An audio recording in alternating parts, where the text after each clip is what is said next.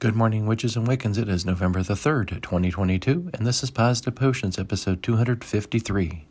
Happy Runes and Sigils Thursday. Today's forecast calls for sunny, high near 70, winds south 5 to 10 miles per hour. Tonight clear, low near 51, winds south 5 to 10 miles per hour. Sunrise, 7:42 a.m., sunset 5:54 p.m., moonrise 4:02 p.m., and moonset 2:01 a.m. Speaking of moon, the moon waves as waxing gibbous, 71% of the moon being visible.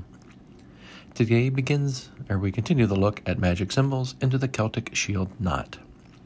The Celtic Shield knot symbol is a popular Irish symbol that's often used for amulets and pendants.